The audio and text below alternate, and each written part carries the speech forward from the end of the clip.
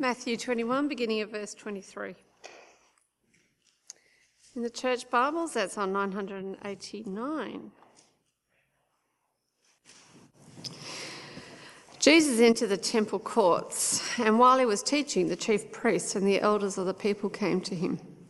"By what authority are you doing these things?" they asked. "And who gave you this authority?" Jesus replied, "I will also ask you one question. If you answer me, I will tell you by what authority I am doing these things. John's baptism, where did it come from? Was it from heaven or of human origin?" They discussed it amongst themselves and said, "If we say from heaven," he will ask them, "Why didn't you believe him? But if we say of human origin, we are afraid of the people, for they all hold that John was a prophet." So they answered Jesus, "We don't know." Then he said, "Neither will I tell you by what authority I am doing these things. What do you think? There was a man who had 2 sons. He went to the first and said, 'Son, go and work today in the vineyard.' 'I will not,' he answered. But later he changed his mind and went. Then the father went to the other son and said the same thing. He answered, 'I will, sir,' but he did not go. Which of the 2 did what his father wanted?" "The first," they answered. Jesus said to them, "Truly I tell you, the tax collectors and the prostitutes are entering the kingdom of God ahead of you. For John came to you to show you the way of righteousness, and you did not believe him, but the tax collectors and the prostitutes did. And even after you saw this, you did not repent and believe him."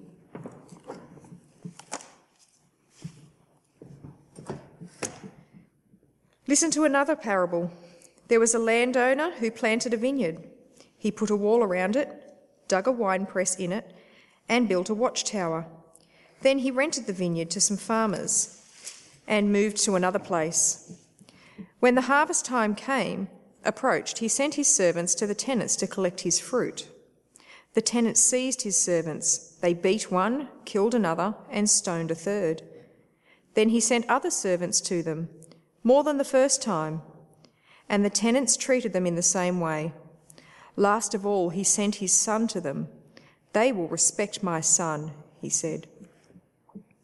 But when the tenants saw the son, they said to each other, "This is the heir. Come, let's kill him and take his inheritance." So they took him and threw him out of the vineyard and killed him. Therefore, when the owner of the vineyard comes, what will he do to those tenants? "He will bring those wretches to a wretched end," they replied, "and he will rent the vineyard to other tenants who will give him his share of the crop at harvest time." Jesus said to them, "Have you never read the scriptures? The stone the builders rejected had become the cornerstone. The Lord has done this, and it is marvellous in our eyes. Therefore I tell you that the kingdom of God will be taken away from you and given to a people who will produce its fruit. Anyone who falls on this stone will be broken into pieces. Anyone on whom it falls will be crushed." When the chief priests and the Pharisees heard Jesus' parables, they knew he was talking about them. They looked for a way to arrest him, but they were afraid of the crowd because of the people held that he was a prophet. Jesus spoke to them again in parables, saying, "The kingdom of heaven is like a king who prepared a wedding banquet for his son. He sent his servants to those who had been invited to the banquet to tell them to come, but they refused to come. Then he sent more servants and said, 'Tell those who have been invited that I have prepared my dinner. My oxen and fattened cattle have been slaughtered, and everything is ready. Come to the wedding banquet.' But they paid no attention and went off, one to his field, another to his business. The rest seized his servants, ill-treated, and killed them. The king was enraged. He sent his army and destroyed those murderers and burned their city. Then he said to his servants, 'The wedding banquet is ready, but those I invited do not deserve to come. So go into the street corners and invite to the banquet to anyone you find.' So the servants went out into the streets and gathered all the people they could find, the bad as well as the good, and the wedding hall was filled with guests. But when the king came in to see the guests, he noticed a man there who was not wearing wedding clothes. He asked, "How did you get in here without wedding clothes, friend?" The man was speechless. Then the king told the attendants, "Tie him hand and foot and throw him outside into the darkness, where there will be weeping and gnashing of teeth. For many are invited, but few are chosen." We have a beautiful Saviour who alone can rescue us. He comes from a generous God, for our God is love. And we love that, don't we? I wonder, does God expect anything from us, this God of love? And when he doesn't get what he expects from us, do you think his patience would ever run out with us? Do you think it could be possible to miss out on his kingdom? I want you to see tonight that Jesus exposes and condemns these leaders. It's about them. But I want you to see it's about God as well. It's about God's grace, how generous he is, how determined he is to have a people for himself. And I want you to see too that it's about us. And this God expects things of us. Well, the leaders come to Jesus and they ask him a question. You see there, verse 23, "By what authority are you doing these things?" It's a fair question. Jesus is coming to Jerusalem. He deliberately chooses a donkey, and that says, "I'm the king." The crowds are saying, "He's the king." And then he storms into the temple and overturns the table and drives out the people buying and selling. Fair question. By what authority are you doing these things? I wonder, though, too, with these leaders who are indignant, who know it is against them that he does these things, I wonder whether it's not so much a question as an accusation. You have no right to do this. Well, they ask Jesus a question, and Jesus does that really annoying thing of answering a question with a question. Young people, do your parents ever do that? That's really annoying, isn't it? Teachers do that to you too, don't they? It's a good strategy, actually, for teaching people, isn't it? But it's really irritating when adults do it to adults. Don't you think, adults? Especially politicians. Just answer the question, we say. Jesus here seems to be rather annoying.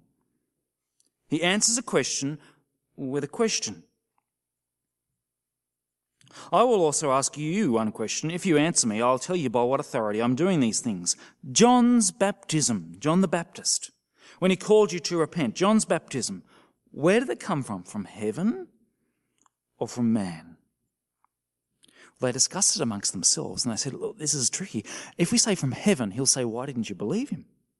If we say from man, we're afraid of the people, for they think he was a prophet. So they answered Jesus, we don't know. And that is a bald-faced lie, isn't it? It's clear what they think. They think John's baptism was not from God. Otherwise, they wouldn't have believed it. But they are just too plain spineless to say it. Do you think they should say it if they really think that John the Baptist was not from God? Imagine if there was a new teacher in our church who was teaching false teaching, who was saying that Jesus is not the only way to God. What do you think I should do as the minister? If I'm convinced that he's wrong, but 3/4 of the congregation think he's right, what should I do? Be afraid and keep quiet because of the crowds? Of course not. But that's exactly what they do. Jesus exposes them here that they are spineless and they've rejected God's messenger. Jesus turns it back on them and exposes them, and then he condemns them. He tells this really simple story. This is not one of Jesus' famous stories, is it? The father and the two sons, because it's pretty boring. It's pretty straight. The father has a vineyard. He wants his sons to work, and that's what you want to do, get sons and get them to work. And so he says to them, go and work in the vineyard. And the first one says, no. But then he changes his mind. He repents, that's what the word means, and does it. The second one says yes, wants to say the right thing but doesn't do it. Which one, he says to the leaders, actually did what the Father wanted. It's obvious, isn't it? Nothing tricky here. The guy who actually did it, even though he didn't say so at first. What matters, this story says, is actually doing it, even if you don't say so at first. And what's the story about? Well, this is the leaders, isn't it? They say that they obey God. They will do what he says. But when John the messenger came along, they refused to believe him. That was exactly what God wanted, that they would believe his messenger. And the tax collectors and the prostitutes, they said no to God with their words and their lives. But John the messenger comes along, calls them to repent, and they repent, they change their mind and do what God wants.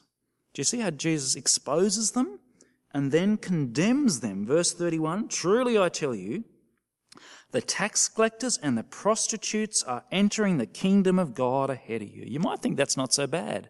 I mean, once you're on the cruise, who cares who got on first? The entering thing is not the important thing. But imagine if I said to you, the pedophiles are getting into heaven ahead of you. That'd hurt, wouldn't it?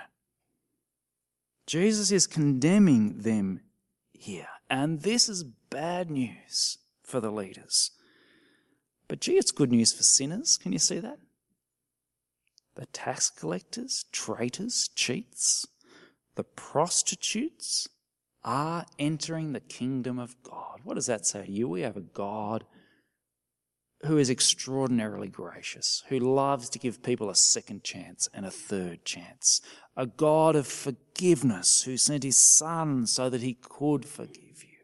There is no one beyond hope. No one whose fate is hopeless. That's good for you and I, isn't it?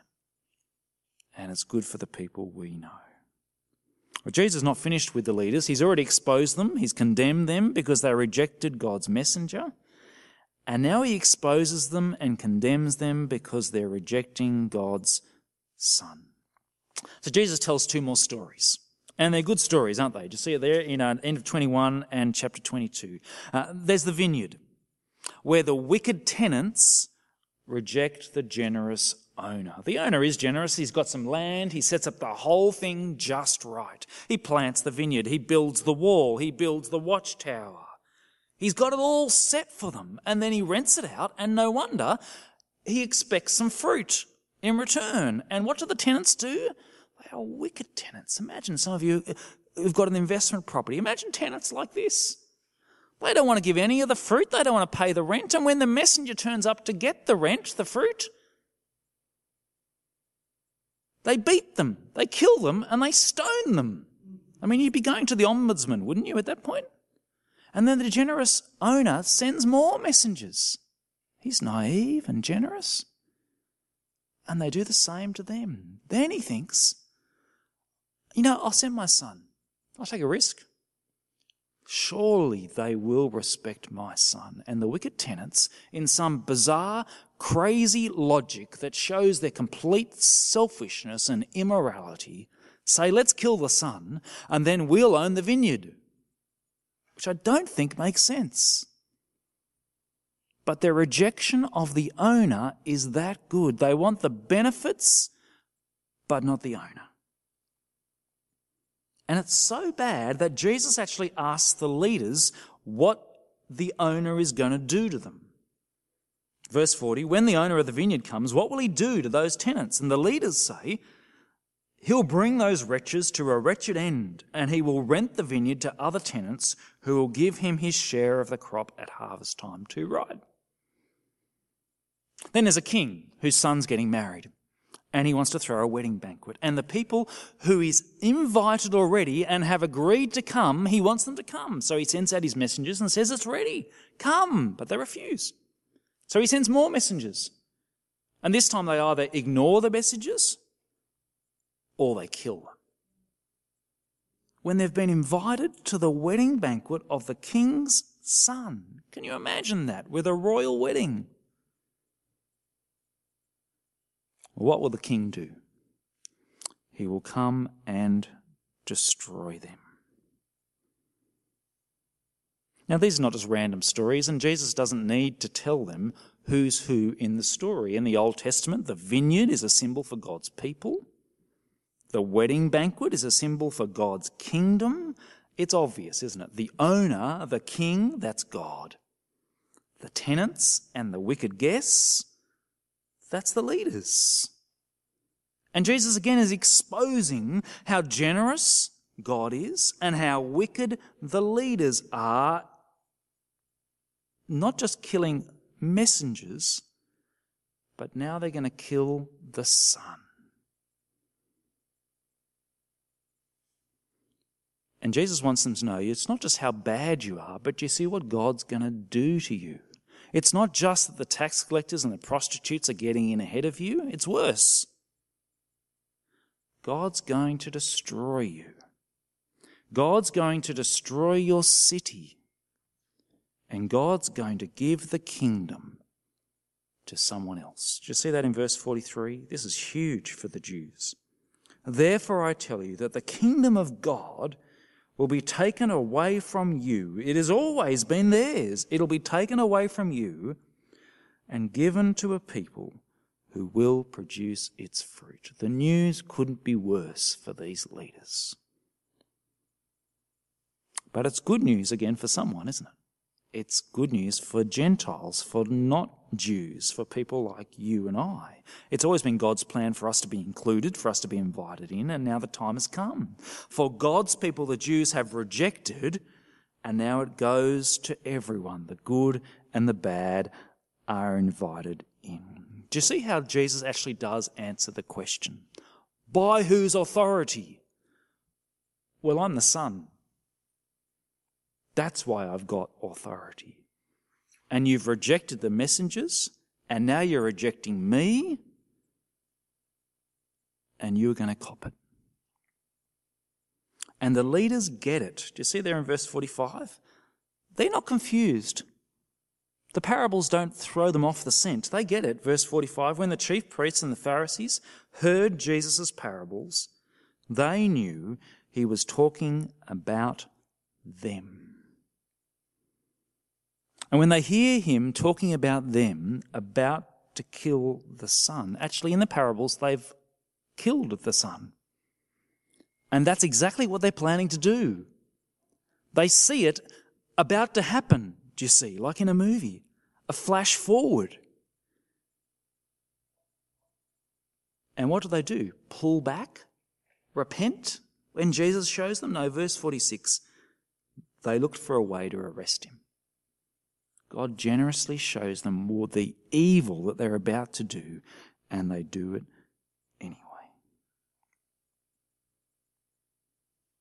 This is a hard part of the Bible, not because it's hard to understand, but hard to know what to do with, don't you think? You and I are not in the story. It's not about us. You can tell because it says that explicitly in verse 45. It's all about them, the Jewish leaders. And so I've been wondering this week, well, what's the point of this? What am I going to tell people on Sunday? What's the take-home message? What's the application? It does help us with a couple of questions. Like, I wonder if you've ever wondered, or someone has asked you, if Jesus is really supposed to be the Messiah that the Jews were waiting for, well, why didn't they believe him? I mean, doesn't that undermine the whole thing? Well, a lot of Jews did, actually. The early Christians, a whole lot of them were Jews. But a lot didn't. Why? Because for centuries, they had been rejecting the messengers. It's just what you would have expected to happen, and now they reject the Son. What do you make of the Jews today? Are they God's holy people? Is Israel the holy land? Should we protect it and keep it away from the other residents as much as possible? No. You see that in this passage, don't you? The kingdom will be taken away from you. Your city will be destroyed, and you will no longer be God's people. And this will no longer be God's land. The disciples are listening to this, I think, and they figure they're going to be the servants who go out now to invite everyone in, both good and bad. And how does Matthew's gospel end? With Jesus telling them to do that. Go and make disciples of all nations. That's what we're continuing to do as we connect and share Jesus with people. They're not God's people. It's not God's land. But it's not just about them, is it, this passage, actually? It's about God. And you see in this passage that God is extraordinarily generous. He gives a vineyard. He invites to a wedding banquet. He wants to have a people who are his special people. And he is so patient with them. He sends messengers after messengers when any normal person would have given up. God is so loving and patient. But his patience does run out in the end. He expects fruit from his people. He expects his people to listen to his messengers. He expects his people to respect his Son. And when they do not, his patience runs out. But even when it does, he is so determined to have a people that he starts again. Isn't that good? It's about them, it's about God, and it's actually about us. There's that really strange bit at the end. Did you notice that, if you were still paying attention? The really strange bit about the guy with the wrong clothes on, who gets thrown out. Did you notice that bit? Verse 11 of 22. But when the king came in to see the guests, he noticed a man there who was not wearing wedding clothes. He asked, "How did you get in here without wedding clothes, friend?" The man was speechless. Then the king told the attendants, "Tie him hand and foot and throw him outside into the darkness where there will be weeping and gnashing of teeth, for many are invited, but few are chosen." This is bizarre because the king really wants people at his wedding banquet. Remember, he was determined. Invite everyone, good and bad. And then someone turns up without the right clothes on and he kicks them out.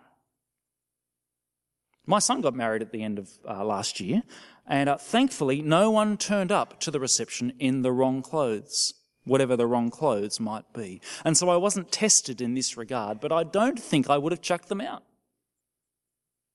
Especially tied them hand and foot. It's strange, isn't it? What's going on here? Well, it talks about wedding clothes, but actually there wasn't a special wedding clothes to wear in the first century, just like there's not really today. You're just supposed to dress up, aren't you? More likely, the man just didn't clean his clothes. He turned up in ordinary clothes and he didn't even bother to wash them. So imagine for a moment if someone had turned up to my son's wedding with thongs and shorts and the painting shirt he'd been in all day, which was really sweaty and smelly. How would I take that, do you think? Now imagine I'm a king. My son's a prince. How would I take that? You can reject a king by not paying the rent.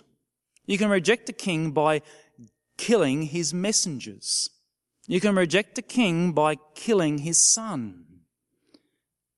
And you can also reject a king by just not taking him seriously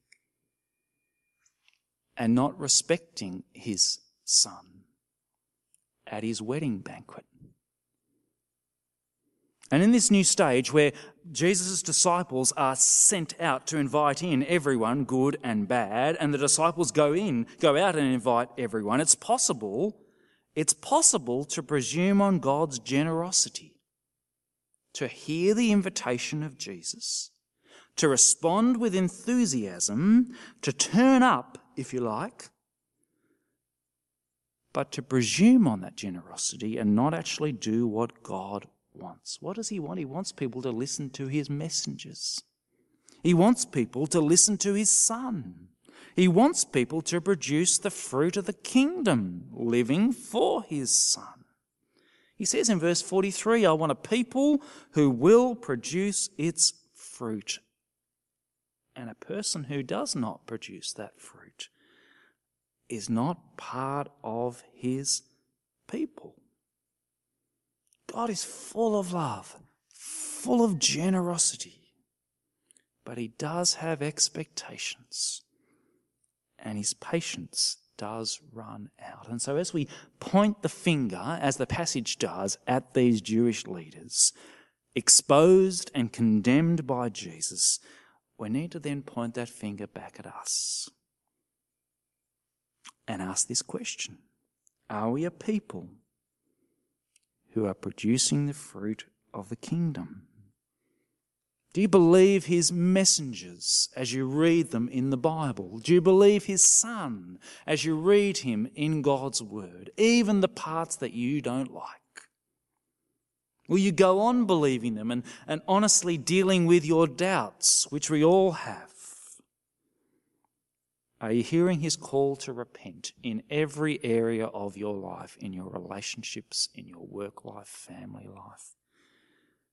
And are you turning back to him all the time, producing fruit? The leaders show us it's possible to be invited. It's possible to be religious. It's possible even to be a religious leader, but reject God's Son and not produce fruit.